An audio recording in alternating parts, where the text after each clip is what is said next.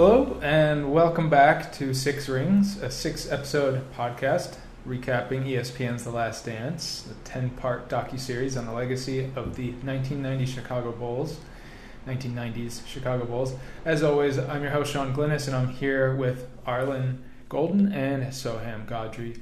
And we are also joined today by a guest, Midwestern filmmaker Ryan Gleeson. Thanks for joining us, Ryan. Yeah, thank you. So, what is your interest in this series so far? I hear that you're from Indiana. Yes. Did you grow up a big Bulls fan? No. I grew up in a sort of a breadbasket of basketball obsessiveness. And yeah, more, I guess, as a kid, more of a Pacers fan, but, like, we're all Jordan fans. And being a Pacers fan, I was actually able to watch the Bulls more than I think most kids outside of the Bulls telemarket normally could. But, yeah, it was Pacers fan first. I've lived in Chicago for almost 12 years, and I follow the Bulls much more closely these days than the Pacers. Interesting. So I guess what have you been? What's your take on the series so far? Well, now it's over. But what is kind of your trajectory so far, going through it week by week? I would say, sorry, I have a lot of notes and in two different places. In general, I would say that the first two episodes, I kind of came into it nervous and skeptical. Like, our first teaser we got had, like, Justin Timberlake in it. So, you get the sense of what it's probably going to be. But the first two episodes really hooked me. Yeah. In a way that I feel like it's kind of just been a slow decline since then. Yeah. That, like, there was like a richness and tightness to the first two episodes that had a really good hook to it, and by these last two, they kind of felt like rough cuts more than the same polished thing from 5 weeks ago. Yeah, there seemed to be like some energy coming into it. I don't think any of us, after the first two episodes, had as many like hesitations, or the seams weren't showing yet. Would you guys agree? Yeah, it was, and I wonder if some of that comes from just the rush to air that happened once, the shelter in place and lockdowns and all that started. What's this now? But, like, they said they were working on episodes 9 and 8 when 1 and 2 aired.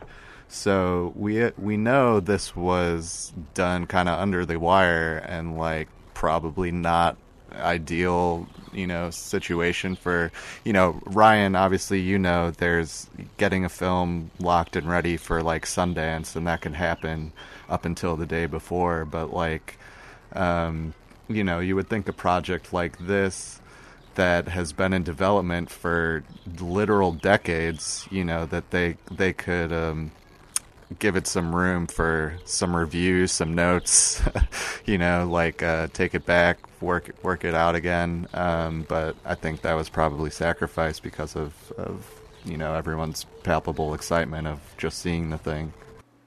Yeah, and I think there's two different things there too, where, like, there's some, like, sloppiness stuff. Like, I didn't see it, but one of my colleagues caught a loose frame in episode 9 last night. That's just sloppy. And that's probably already been fixed. But that happens from rushing and delivering on Saturday. But I think, like, just general story editing, it doesn't feel like it would be anywhere near what I think is ready by June and July anyway. Like, it feels like they could spend another year looking at this and, like, really shaping it more. And Right. Yeah, at least. And before we like zoom in on the last two episodes, Soham, I kind of wanted to get, because we missed you last week. I kind of wanted to get your thoughts and fill us in on sort of how the series ended from the last four episodes. I think I think that it kind of just it settled into a groove. Probably by like episode like 4 or 5, and then it just kind of coasted through the rest of the way. And by groove and coasted, I don't mean either of these two things in like great competence or anything. It's more just like they figured this was good enough, and they edited it and did all of like the arranging and everything, and said like, this is entertaining enough. This is good. It definitely was not a series that aimed really high. It was. I think its main goal was just simply to be something that was like an entertaining kind of nostalgic piece, which is very I guess appropriate for the media culture we have now, right? Like even like movies and like Hollywood and TV shows are just constantly reminding us of stuff from the past. So I think they probably saw that was what people like, and that's what gets views, and they decided on that. It's interesting. That makes me remember. Like I was thinking through towards the end of episode 10, and I know like we've talked a lot during these episodes about this being, Jordan like greenlit this thing after the LeBron championship from 3-1 and all that type of stuff, and obviously like he's invested in restoring his legacy. But I was also thinking about it as it became apparent that the Wizard stuff was not going to come in, that like ESPN, like a Disney property, that this was also just trying to like more specifically tailor his legacy to a very specific constrained timeline, to like that being the end. And I had more to give. It's like, yeah, and then you did, and we saw it in Washington, but it sort of like doesn't even like, it just completely ignores that in favor of like a what if they stayed together or whatever. It has this like sort of pregnant pause in the air, and I think a lot of people feel pretty sure what would have happened the next year if they played the Spurs. But I was just thinking about that in terms of like this being the end of Jordan's legacy. Like it's trying to say that, even though we know that there are more loose strands there, but that's not exactly cute. Yeah, I don't know. You brought it up, and it's the first time we've talked about it. But for some reason, I was really thinking about the Disney property element of this, and also just the co-production nature between really the two biggest corporations in media, I guess, right? Disney and Netflix, and just I think we've heaped a lot of blame, I guess, for lack of a better word, on Jordan, and like Jordan had final cut, it was his say so on the footage, on what to use, but the corporate interests at play here, and the, like you're saying, the kind of need in something like this to be packaged as a tight narrative that concludes, and this is the story, probably comes from more of that side of the corporate side than I'm sure Michael would have talked about Wizards. He talks about himself a lot, and seems to enjoy doing it, which isn't like a bad thing. He's an interesting guy, but like that's obviously not the focus of the project. It's not the scope. But like, this goes back to something we've been talking about all series, which is like, what is The Last Dance and who is it for? It became clear as it went on that this is more of a Jordan doc than a Bulls dynasty doc. Yet, when the Bulls dynasty ends, the doc ends and the story ends. I don't think it ever really settled on what it wanted to be, and in kind of trying to like toe the line between these two or three different ways of playing it, it ended up not doing any of those things as well as it might have if it had, refined its focus. Yeah, it becomes pretty clear that it doesn't know what it's doing when it goes into like Steve Kerr and like his father and stuff. Yeah, that was interesting too, because it's totally this element of it that's like very in the present, right? Because we're only hearing about this because Steve's the coach of the Warriors now, and what they've achieved is their own dynasty. But as a player, he had the shot, but I don't think he was one of maybe the main guys that we would have thought to give his own segment to like that. Steve pretty much got as much time as Tony Kukoc. Maybe he definitely got more interview time, yeah. Right? The story was probably still, equivalent, but just in terms of talking to Steve, we only talked to Tony for one sentence. So that's something that's totally this is what contemporary basketball fans in 2020 are going to be interested in, and they really gave a lot for that. Ryan, Soham, did you guys have thoughts about this Steve Kerr sort of tangent, or maybe you thought that it fit well? I don't know. Oh no, it didn't fit. Yeah, and I think he had more time than Kukoc's story. And Kukoc's story is spaced out between two different things with the Dream Team and then him actually arriving.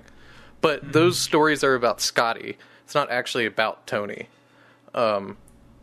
And I think that's a very distinct difference in that most people's stories within this are framed within the context of Scotty and Michael. And the Kerr one just goes off on this tangent that we have never been on. It's just somewhere else. Which, it's interesting. I love Kerr, but, he was talking, I don't remember what podcast I was listening to, but he was complaining about ESPN's marketing of putting him on the poster. He's embarrassed by it. And I assume this extends as well, because Kerr was seventh guy on the bench. Respect to Kerr, he did, but Luke Longley's name was mentioned 3 times in the 10 hours. Dude. And then also just to go on the branded content, the worldwide leader in sports is making this. I'm pretty sure Jalen Rose spoke more in regards to the Pacers than Reggie and Larry did. And Jalen was the 9th guy on the bench. Jalen barely played. They actually go out of their way to show a shot of Reggie hugging Jalen after, I think, Game 3. It just felt very crafted in a way of Sure. Getting because he's the on ESPN payroll. talking head. Yeah, that's an interesting point, because I hadn't really thought about that connection. That obviously Jalen is getting those ESPN bucks. But Soham, did you have thoughts about the Steve Kerr stuff in particular? I thought that it definitely went on a tangent with the story about his dad and everything. I was maybe it's because I was half paying attention to that part. I thought it was kind of compelling the way that they did they concluded it with the shot of him in, I think it was was it Game 5 or Game? I think it was Game 6 in Utah where he hit that shot, and Yeah, I thought that was pretty cool. I mean, I've seen it all before. I've seen his conversation with Michael on the bench before that shot also before. I really liked his speech at the championship parade. I thought that was pretty funny. I cannot get over the fact that Steve Kerr is wearing a Golden State Warriors t-shirt in all of his interviews. I actually kind of wanted, if they were going to if they were going to allow him to do that, I wanted him to at least say something about the parallels, the glaring parallels of the fact that he is the coach of the Warriors. Like, when they were talking about Dennis Rodman being a guy who was just like, on his own wavelength and difficult to manage and everything. Like, I really wish Kerr they would have let Kerr just make an analogy, to Draymond or something, because the fact that he was wearing that Warriors t-shirt the entire time was kind of just glaring to me.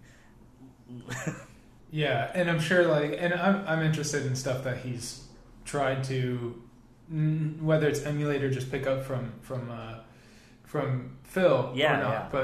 But I did like the stuff about Paxson taking him under, that's stuff that I didn't really know about. And I think another piece of these last two episodes that was interesting was hearing the pizza story. It felt like just watching online.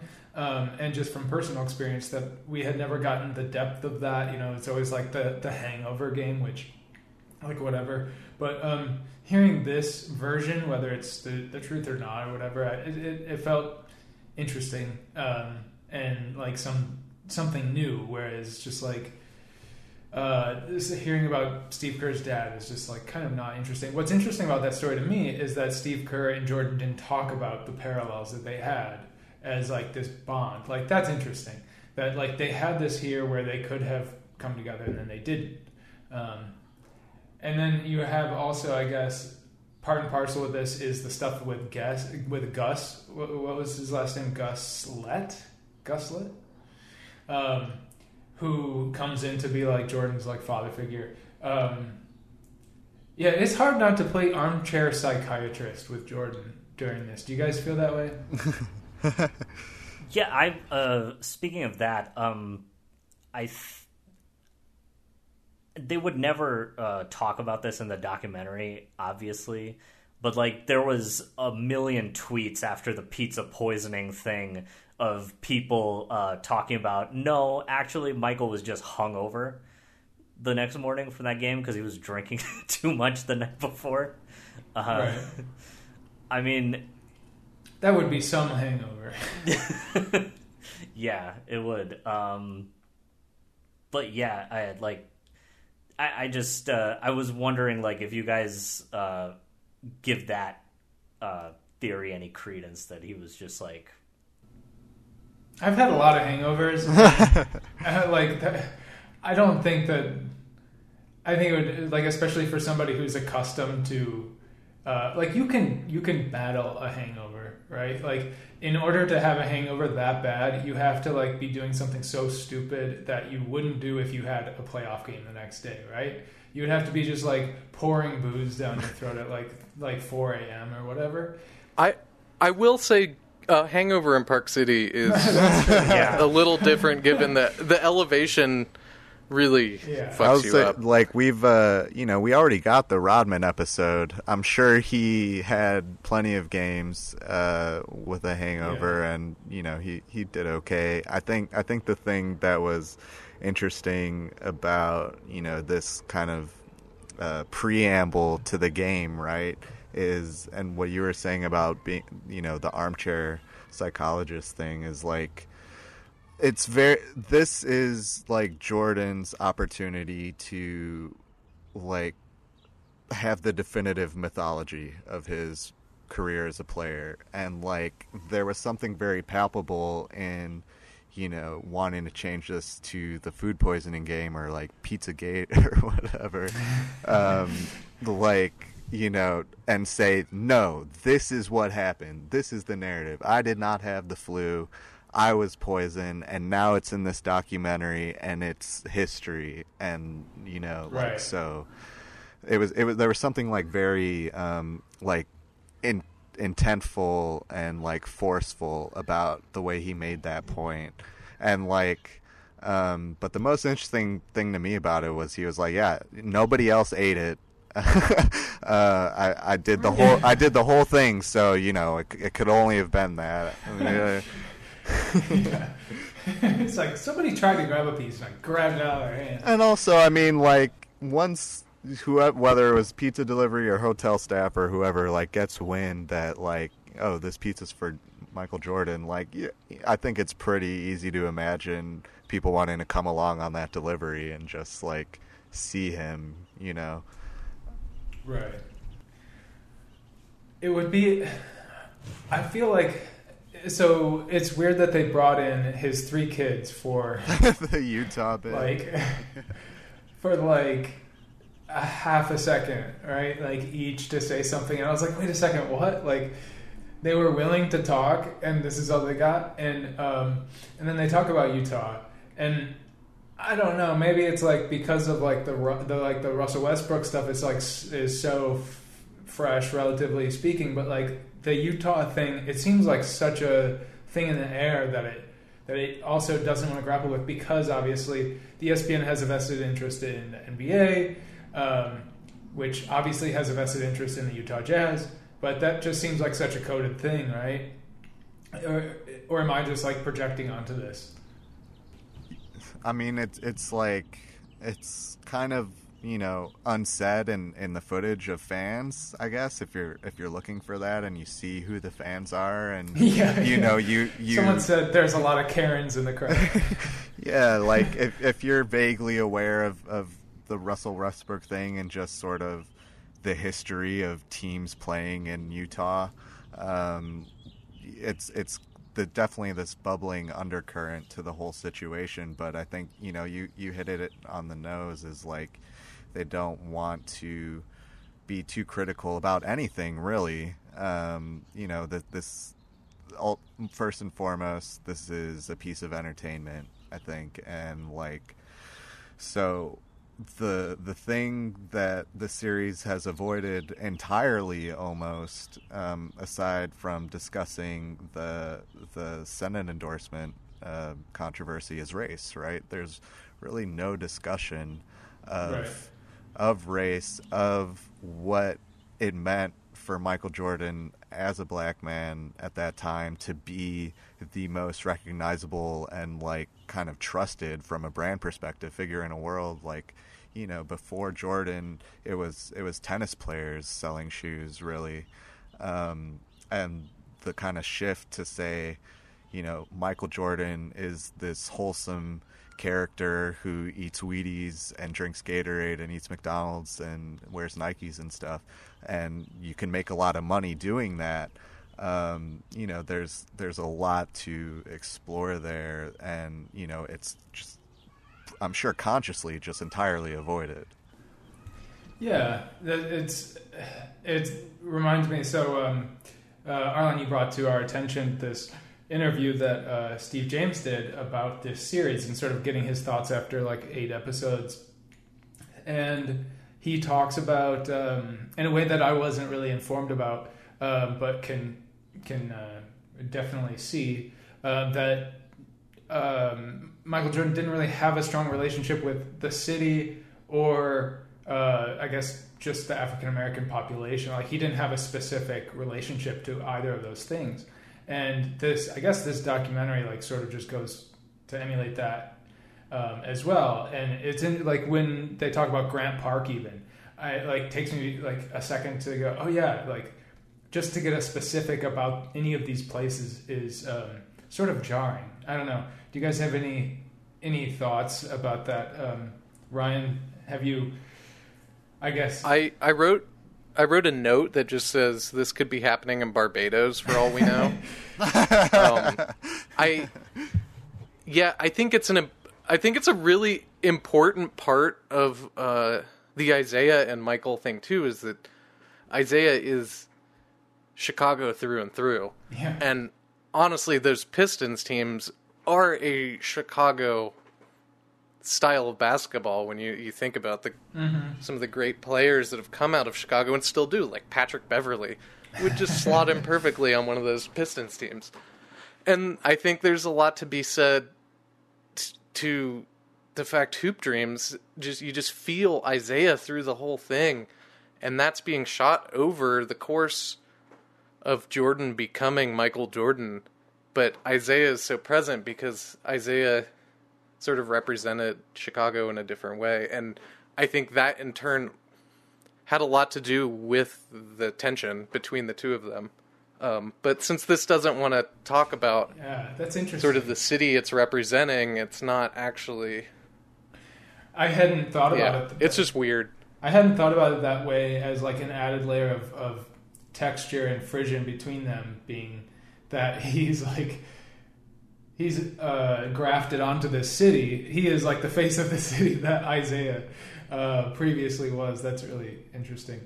Sohan, did you have any thoughts about sort of like this being a detached piece of something that I guess for all of us is very specifically tied to a place and a time? I think it's I think one of the main problems was that it didn't really give a whole lot of context for that place and time outside of like the music selections, which I think we can all agree are one of the 3 or 4 best things about the documentary. All the compilations. Big Pearl Jam fans. Yeah, well, like all the compilations. I mean, I was thinking more Fatboy Slim, but I think that this tried to be like really like a universal message to all of basketball fans, and trying to translate it like cross generations to kind of give younger people a context of what that era was and who this team was and how it was all defined and everything. So I think for Chicago Bulls fans, sure, it has a distinct place and time, but I think the way that they made this documentary was clearly geared towards making it like giving like a universalized message, for better or for worse. Yeah, which is the Disney way, right? Like, yeah, to take everything out of, like, remove everything from any sort of specific context and apply it to some sort of like universal message of whatever that thing is pushing, which I guess here is that winning is possible. I don't know, something like that. Yeah, it's interesting too when you think about the most recent kind of good Bulls, and some of those players' relationships to the city. What Luol Deng did for the Sudanese immigrant community there, Joakim Noah to stop gun violence, let alone native son Derrick Rose, and just kind of how common the NBA cares thing, right, is like having some kind of basic level of social awareness, even for the non-stars necessarily. Those guys were all all-stars, but like just every team has these engagement, and players have these foundations, and something. Jordan was the most well-resourced player in history at the time, right? And like so it's even more glaring, both that he didn't engage in that way, and neither did the film. Someone brought up Hoop Dreams. I think like it's hard to talk about a basketball documentary based in Chicago without drawing some comparisons and parallels. But one of the things that I've talked with Ryan about, that and I mentioned on this podcast, is just the total illegibility of the basketball scenes in terms of their composition and editing, and like Hoop Dreams put forth a way that you could show a basketball game in like a cohesive way that still plays out this narrative. I think I shout out also to the Big Game, this 80s doc that was based in Indiana, that Indiana high school basketball, that I think did that really well too, and that Hoop Dreams probably took from. But like the way it's done here, it's so disjointed. There's like they're not even highlights, they're like buckets going in. There's no plays like setting up, and like even throughout the game, like some of the Pacers games they talk about, you're really relying on just kind of Michael et al. Explaining what happened when hey, we have a whole game here we can look at to just show us this, right? It really feels like I'm watching something that is. This is very harsh, but it doesn't feel like they fully I don't know who they is, but somebody making decisions here doesn't understand basketball. And really what makes, like, one of those Jazz games ends with the Jazz with 54 points. Yeah. And we've never seen a defensive highlight. That's the best part of these teams. Like, to be able to watch Scotty and Michael stretch across the floor, just the two of them, is so beautiful, and that's really what made those teams as great as they were. And Ron Harper. And Ron Harper. And they mention Dennis being good at defense, but Pippen and Jordan were just defensive gods. And you just never see it, and they're just telling you things when we could actually be watching them because we have the footage. It's almost an aside how they bring up, the Rodman-Malone battle. It's like, Dennis and Carl, they had their thing going in the series, and like, you could see some of those arms being thrown, right? Just show us, like. Yeah, I to again go to like other filmmakers, like I rewatched He Got Game earlier this year, and that was something that takes pleasure in showing basketball as as just something you watch like you are allowed to put your eyes where you want, right, on the bodies playing, rather than trying to force the camera into a situation that makes it look a certain way aesthetically, and I really appreciate that for that. And it's clear that Spike Lee loves basketball and wants to look at it. And this, like, I'm glad you brought it up, Arlen, because there are many times where I was like looking forward to seeing something in the way that you watch basketball on TV, and then it just keeps doing all these cuts. And I think it does a little bit better in the 10th episode, I think it was, because there are sort of these climactic moments where like Jordan missing that buzzer beater against Indiana. We got to see like a couple times, or him ripping the ball from Karl Malone. Which is great, and actually getting to hear from Jordan about like him being on the weak side, and because of that Rodman clash thing, like that was great. That is like gold.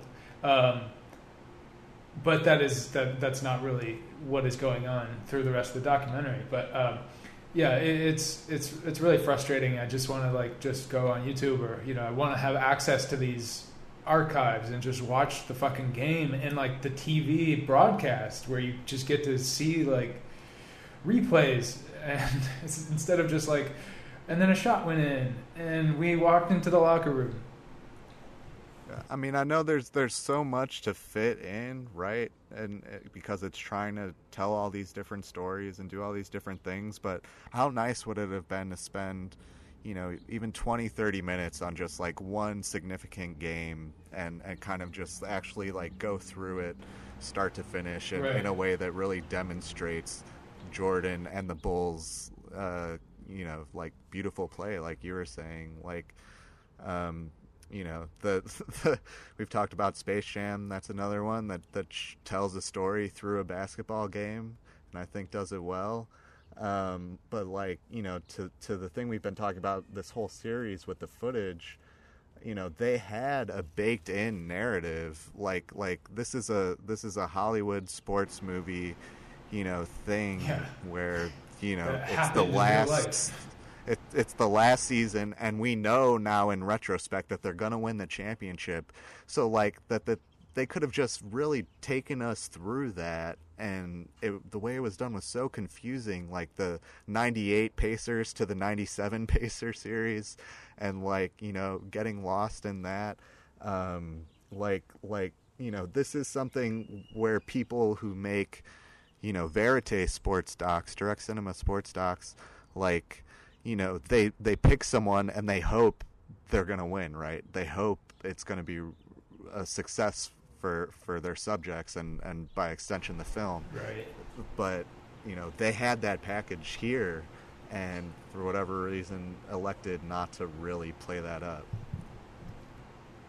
And again, it's like, who is it for? Is it for people who already know what's going to happen? Is it for people who don't? Is it trying to walk this balance with, I don't know, I can't. It's just, that's the main problem, is they're just trying to do all of those things. Yeah. It's like, so they wanted to do a myth survey, not unlike baseball. Which I think, I'm a big fan of baseball. I don't love Ken Burns, but I love baseball because it seems to like really understand what makes a myth a myth. And he knows how to like pace those things out to like build them into myths, and you can really feel it. And this feels like if baseball was made by like somebody who's only interested in the celebrity of a baseball player. Like, it's ultimately a celebrity sort of thing, where the basketball is very much second or third wheel. Yeah, everything is peripheral to Jordan's ability to be a mental, like, powerhouse, I guess, or whatever. Yeah, it's funny you bring up baseball, and we talked about Burns' kind of dig at the series already, but, you know, really that, I feel like that's what The Last Dance is trying to be, is sort of a Ken Burns Bulls doc without Ken Burns and, you know, less talented. It's trying to do that same sort of, like, you know, comprehensive, objective, in quotes, history.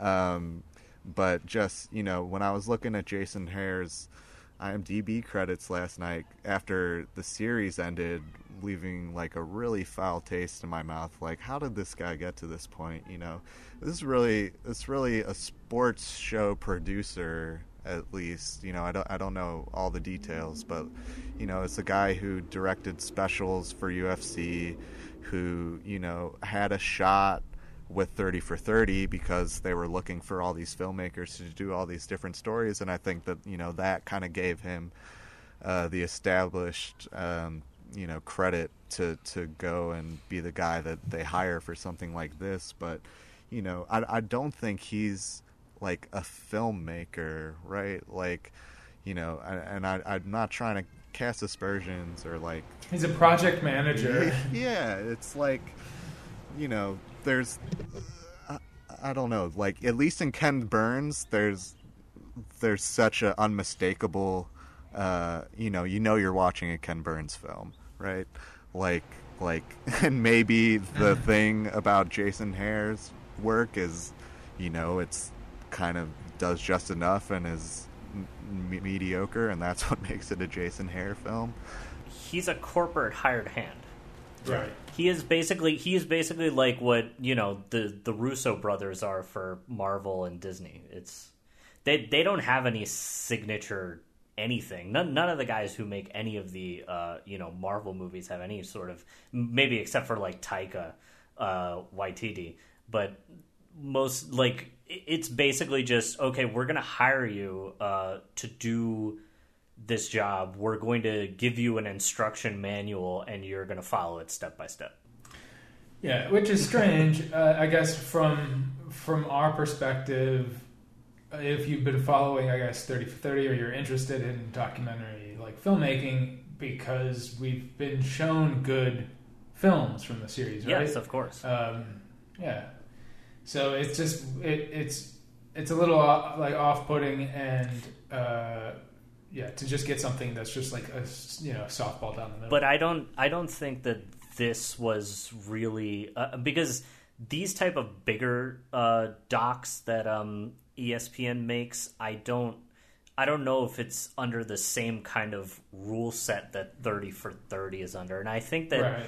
I also think that depending on what the subject is also really dependent on how much of a leash the filmmaker Right. has with ESPN. Because like if you're doing a like I remember one of the most remarkable underrated 30 for 30s that I've ever seen from ESPN was Hillsborough, which was about the human crush that happened at Hillsborough Stadium during a soccer match in England, where people were like, it was like the stadium allowed people to reach maximum capacity near like the grounds between two bleachers, and people just kept packing in to the point where like everyone who was in the front just suffocated and died.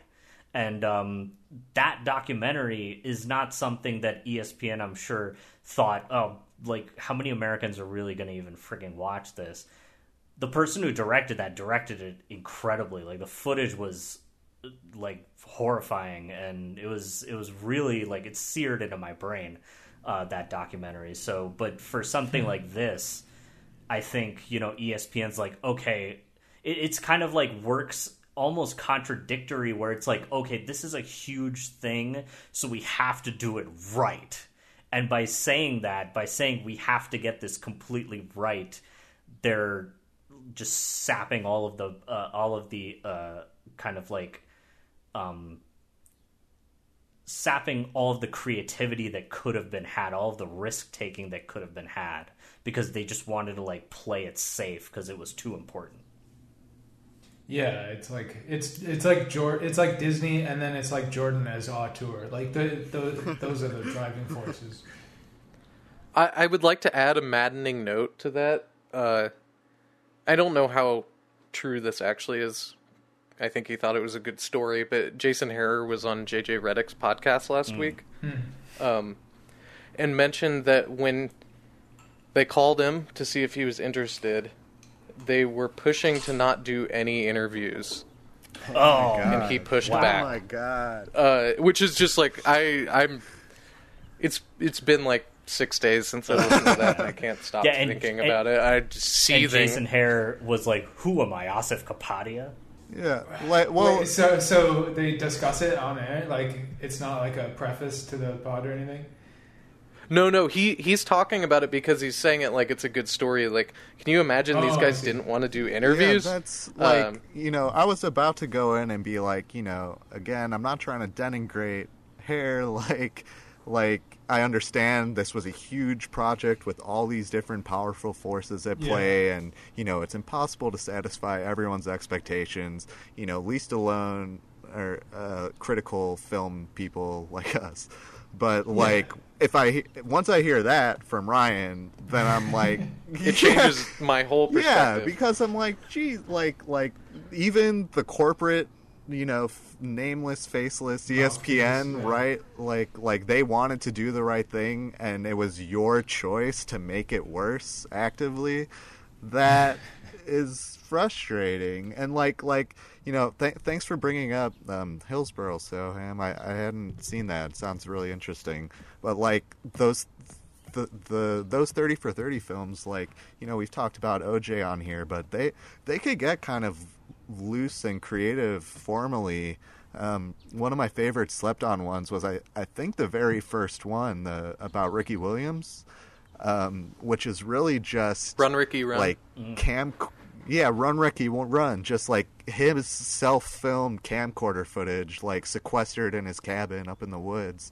Like, I love that film, and I think it was a great one for them to lead with, because, you know, going into it, it's like, well, what is this just going to be a bunch of, you know, essentially what The Last Dance was, like just kind of a, you know, talking head sports, you know, boy, that guy could really play ball, like, and like, oh no, like they're really going to, you know, take some risks and do some interesting filmmaking here. And so that really set a precedent that went all the way through OJ's Oscar win, right? Where, like, you know, these aren't just sports films. These are films that tell broader stories through the lens of sport, right? And The Last Dance is nothing but a sports film, I think.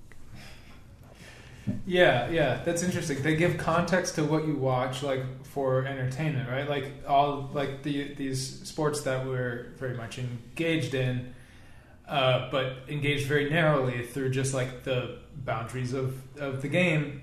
It serves to broaden those. You know, like Broke is a really good one that talks about the financial struggles of professional athletes, like the stuff that you don't think of when you're watching the game. And this does exactly the opposite, to just put it in a bubble, like everything that you see and that you can find out about Jordan through watching the commercials growing up and that type of stuff. It just serves to like entomb that and just serve it back to you. And on that, I feel like they're getting a lot of passes from people that I've been reading of like, politics are like a main point of conversation with sports these days. Mm-hmm. And I think a lot of people are trying to say, you know, times have changed, and they have. It's certainly different, but at the same time, it still was a conversation then. You had Craig Hodges, who was a very important part of the Bulls early on, who wore dashiki to the White House and delivered a message to George H.W. Bush on behalf of the entire African-American community, and he never played in the NBA again. And they also did an interview. Yeah. I don't know. I feel like there's some passes happening to like keep it sports focused that it's not really. For sure. Yeah, I was talking about, like, I mentioned this on the 2 podcasts ago. Obama's comment on Michael Jordan not being actively or politically involved, to me, was just stunningly mealy-mouthed, nothing of value. Like, he literally said nothing of value in that whole segment. Yeah. And I was just like, well, then why even have him on there? Like, he is, I'll say it again, he is the one person who could hold Jordan's feet to the fire and people would be like, okay. Yeah, him and Jeremy Piven. Neither of them did anything. I'll just add another shit talk to the production of this. So the Justin Timberlake gets interviewed. He gives like 15 seconds about Jordan's The shoes. Possible. But I've been listening to a lot of basketball podcasts lately because I have nothing else to do. And Jack McCallum, the great Sports Illustrated basketball writer from the 90s, was on Zach Lowe's podcast, I think 2 weeks ago. Okay. Yeah. And he explicitly is not interviewed, even though he is like one of the main chroniclers of the era. But he's notably the guy who wrote the article that was critical about Michael playing baseball in Sports Illustrated, that Michael then blackballed Sports Illustrated from then on out. So McCallum wasn't interviewed, and Zach Lowe presses him about it. Turns out they actually had a scheduled interview with him, and they dropped him like the day before because they got Justin Timberlake. Oh my god! Jesus. Like a guy that was barred from covering the Bulls because of Michael's vindictiveness got an interview, and then they skipped him for Justin Timberlake. To say, like, I liked his shoes growing up. Yeah. Who's been Disney through and through, right? Like, since forever. Yeah. Which is like, God, Ryan, I'm glad that you told me that, but I'm angry that you did too, because I really can't stop thinking about Hare's comment and just saying that with like such aplomb when it's kind of all we've been talking about on here is what a disastrous creative decision that's been for the series. And like, you know, to that point, we talked about, you know, people giving everyone a pass here. It's kind of like 2 discourses happening. There's the one I have with you guys every week, and then there's this broader discourse that seems to be happening in the mainstream that's like completely overly effusive and like head over heels in love with this series. You know, I had a look at the Letterboxd score last night after it ended.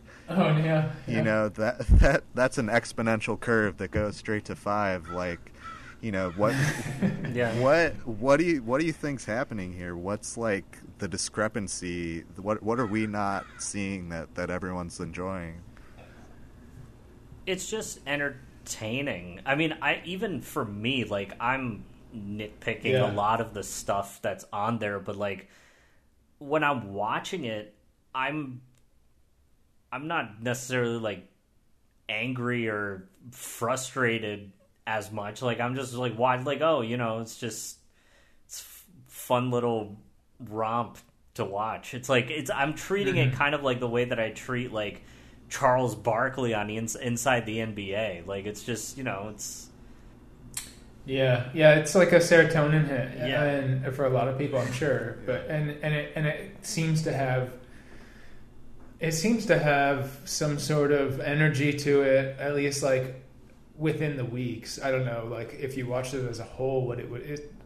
I don't feel like that would be a successful exercise to go like 10 hours into it, like. But yeah, I don't know, like especially. I was noticing weird, like, so you brought up the music stuff. Like, where did that go? The cool stuff. Like, last night we got this stupid Steve Kerr thing that led into him making that shot off the double team with, like, the most, like... it was like James Horner It was like something out of Miracle, the Disney like hockey movie, where it's just like building up, and I'm just like, this is so uninteresting. Jerry Goldsmith has music. Yeah, and I was just like that, especially how long it went. I was like, what? Like, where did that energy go that was brought by those like mixtape breaks where we had like cool pop music, and then it's just like stuff like that where little strands. It really does seem like just like too many cooks. Putting this together and not like a real through line of style. But like week to week, people aren't noticing that, and then they finish it, go, oh, that was a fun time. 5 out of 5 or whatever. On the music note, I haven't talked to anybody about this. In the 1996 finals, they do an extended like montage of the finals, which would be cool, except they're playing like this really weird country-ish version of a Massive Attack song. Did you guys catch that? It like really, I knew it was Teardrop by Massive Attack, which came out around the same time as that. So it'd be like, makes sense, but it was a cover.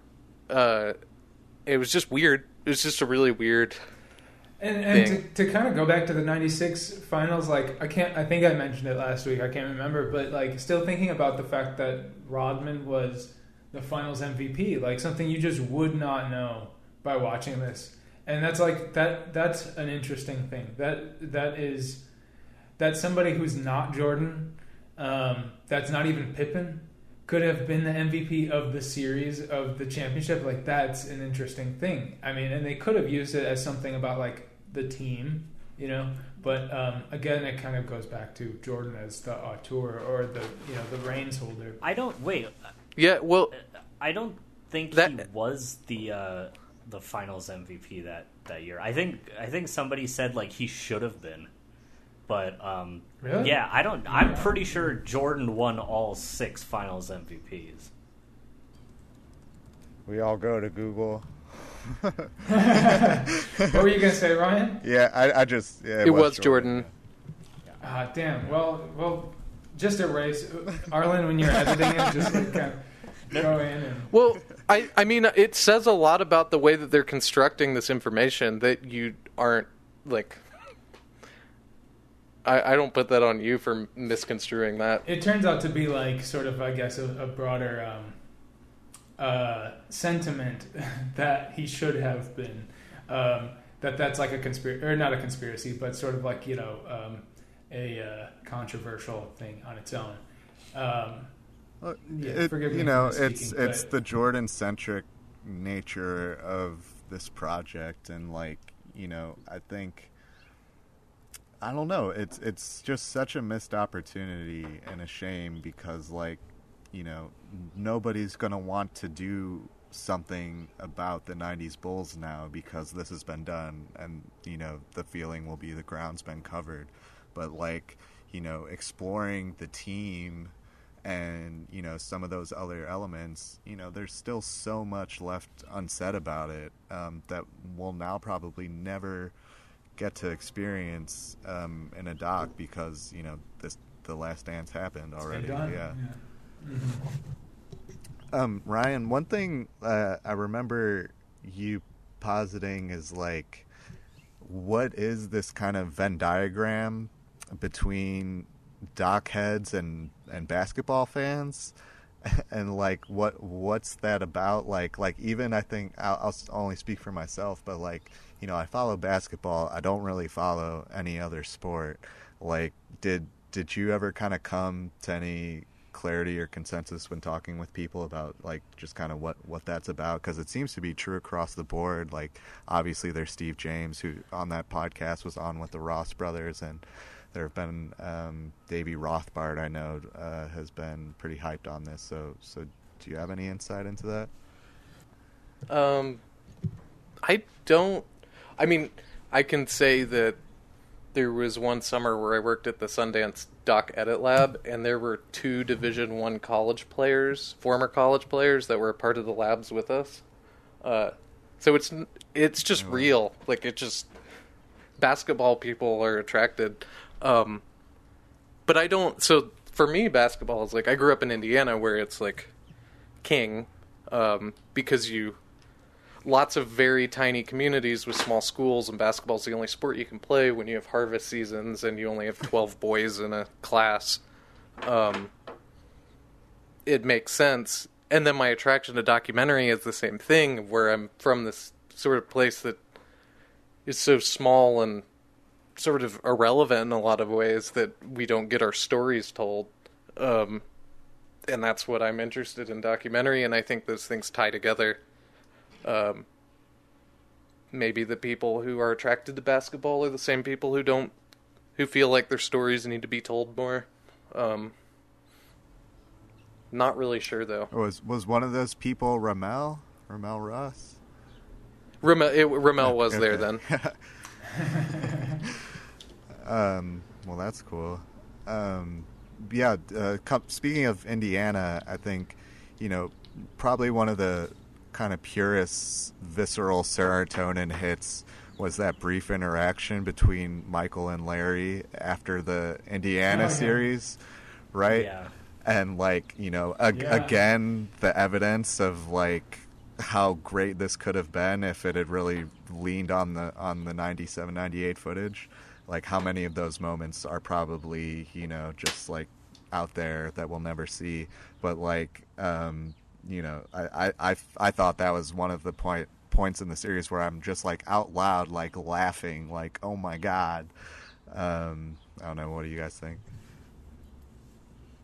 Yeah, I mean, I think there's all that stuff is so fascinating to just be like able to be a fly on the wall and watch the way that these like titans with like so much going on like interact with each other. Like just the language they speak, like doesn't have to be narratively interesting. It can be. But it doesn't have to be to just like want to watch that, or like the stuff with Karl Malone like coming onto the bus afterwards. That's interesting. The stuff with Reggie and Jordan, like Jordan greeting Reggie when he comes into the tunnel, like all that stuff is interesting. But especially the way that him and Larry like talk to each other is fascinating. I would love to get more of that stuff and feel like this was more of that sort of ticket into that. But I mean, like you get more about their relationship in that 30 to 60 second interaction, I think, than you do about them, sitting down for interviews and, in hindsight kind of reflecting on some games they played. Like, and, I feel like I saw something today about, how this has really humanized Jordan, this series, and that's not what I feel has transpired at all. It goes back to that yeah, go ahead.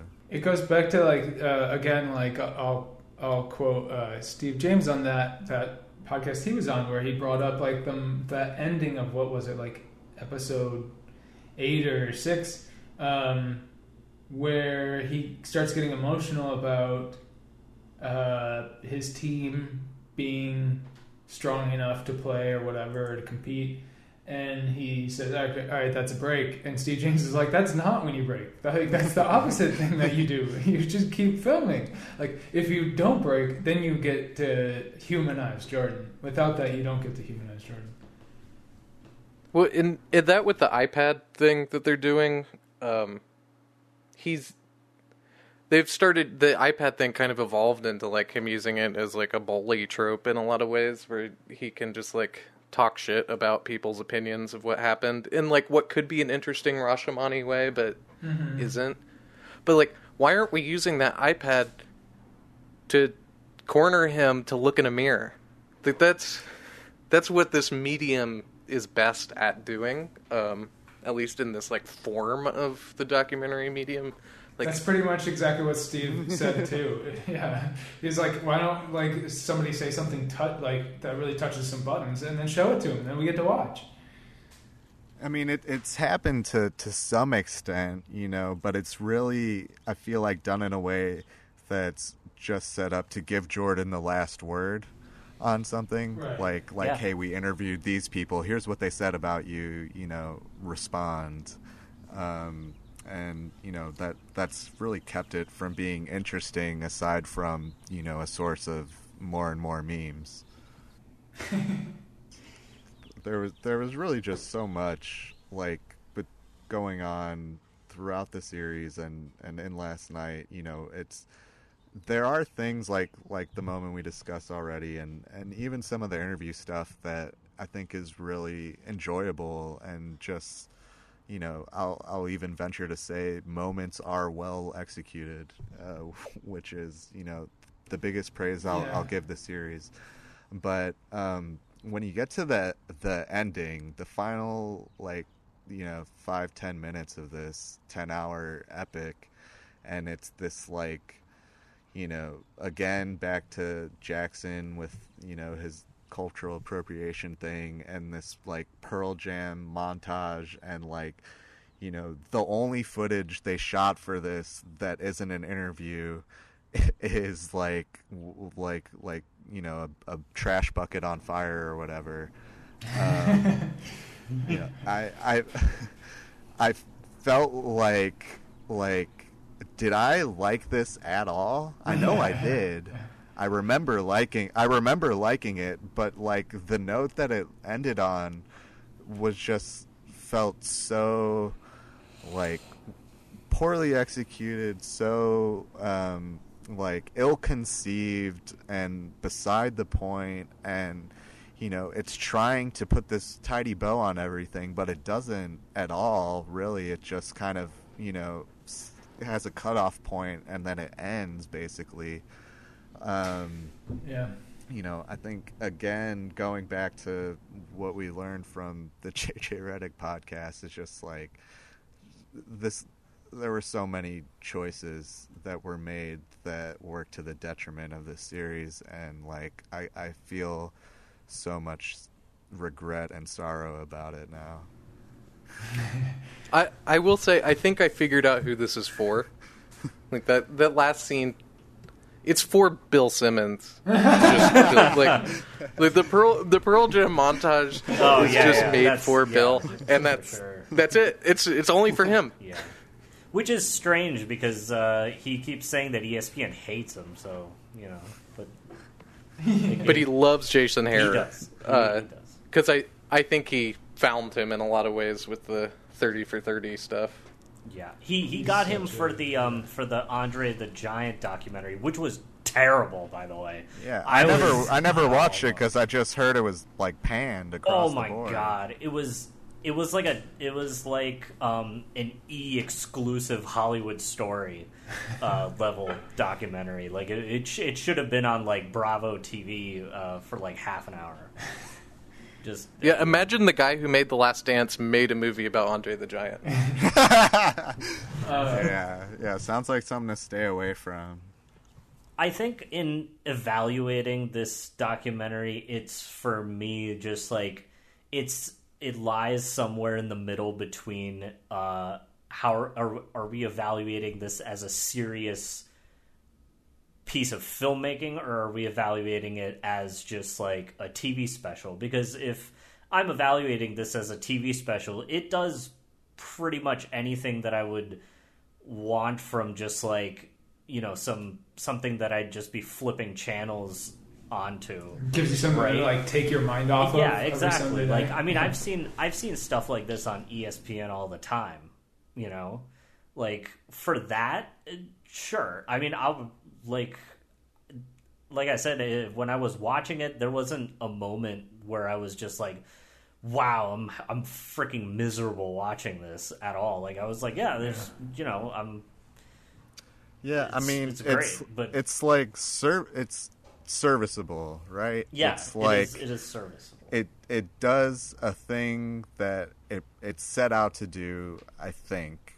But the thing that it set out to do wasn't a good thing, and like, I think serviceable is fine. I think entertainment is good. I think that there are pieces of media that serve that purpose and do it well, and I enjoy. And like, if nothing else, this has been such a salve during quarantine, right? Like for 2 hours on Sunday, I'm living back in Chicago in the 90s, and nothing matters, and I can go outside and cough in someone's face, and it'll be fine. But like this happens to be this like decades-long production that's 10 hours long about, the greatest athlete of all time, the greatest team maybe in all of sports, that completely changed a sport, a city, countless individuals' lives. And there's so much at stake with all the footage. Right, and which they promoted so much that they have all this 500 hours of film, and it just like that was like the discrepancy. Yeah. So with all that at play, we're gonna have something that's merely serviceable as like a 2 hour entertaining distraction, and it's like I'm disappointed. Yeah. I'm glad that I've had because I do wonder, because it has all of those like distracting qualities, what my experience would have been if I didn't have this place to like talk about it and sort of digest it, which I've been thankful to be able to do with all of the guests we've had. But I just keep coming back to like the stuff that puts the biggest grin on my face when watching it is like, God, that moment during last night's episode where Jordan is going around after they beat the Pacers and in the locker room and is like talking to everybody. Like that stuff is just like, it's catnip. Like there's nothing, you just want to gobble it all up and just keep watching. You don't want it to go anywhere. And it was I loved that moment specifically because when he was going around, like you could tell that he had to give like the Pacers some credit for what they did, because usually it's like he's just very dismissive of any opponent that he has. But when he was going around high-fiving everybody, like you could tell in his voice and the way that he was like, panting, it was he's like scared. Shit, like they actually had us on the freaking ropes like this. Like that. Yeah. Was that painful for you to watch, Ryan? Yes. Well, yeah. So I have a very distinct memory of it really felt like it could have happened, but it was okay because it was Michael Jordan. Mm-hmm. And this is Larry's first year, and we're obviously going to get it. So in retrospect, it's a little painful, but I remember feeling very hopeful of the future of the Pacers and not knowing that they would attack a stadium full of fans just a few years later. But it's okay, because then they got Danny Granger a few years later and everything worked out. Yeah. All right, well, I think that concludes. Did anybody else have any like other notes that they wanted to talk about?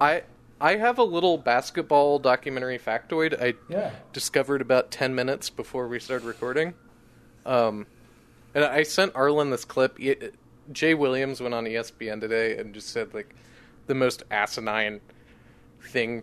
I don't even remember what it was, but it was just like, I don't know how you make documentaries after this because this was so good. Oh, my God. It's like the most brutal 19 seconds I've ever listened to. But so then I got thinking about Jay Williams, a legendary Chicago player who started for a year as a rookie and then had a motorcycle accident without a helmet and a license and got cut. And so I was like, I wonder where Jay Williams wrecked his motorcycle. So I did some digging, and I found in Chicago Magazine exactly where he wrecked his motorcycle, and it is 2 blocks from Cartempuin Films. Wow. So That's funny. I guess KTQ is going to have to make the Jay Williams doc. Let's hope. All right. Well, thanks for joining us, Ryan. Yeah. It's been a pleasure. It's been nice to talk about this with different people each week and get their perspectives. I think we'll be back for one more episode, recapping the series, I guess, in more detail. But mailbag. And a mailbag special. But yeah, until then, Shia.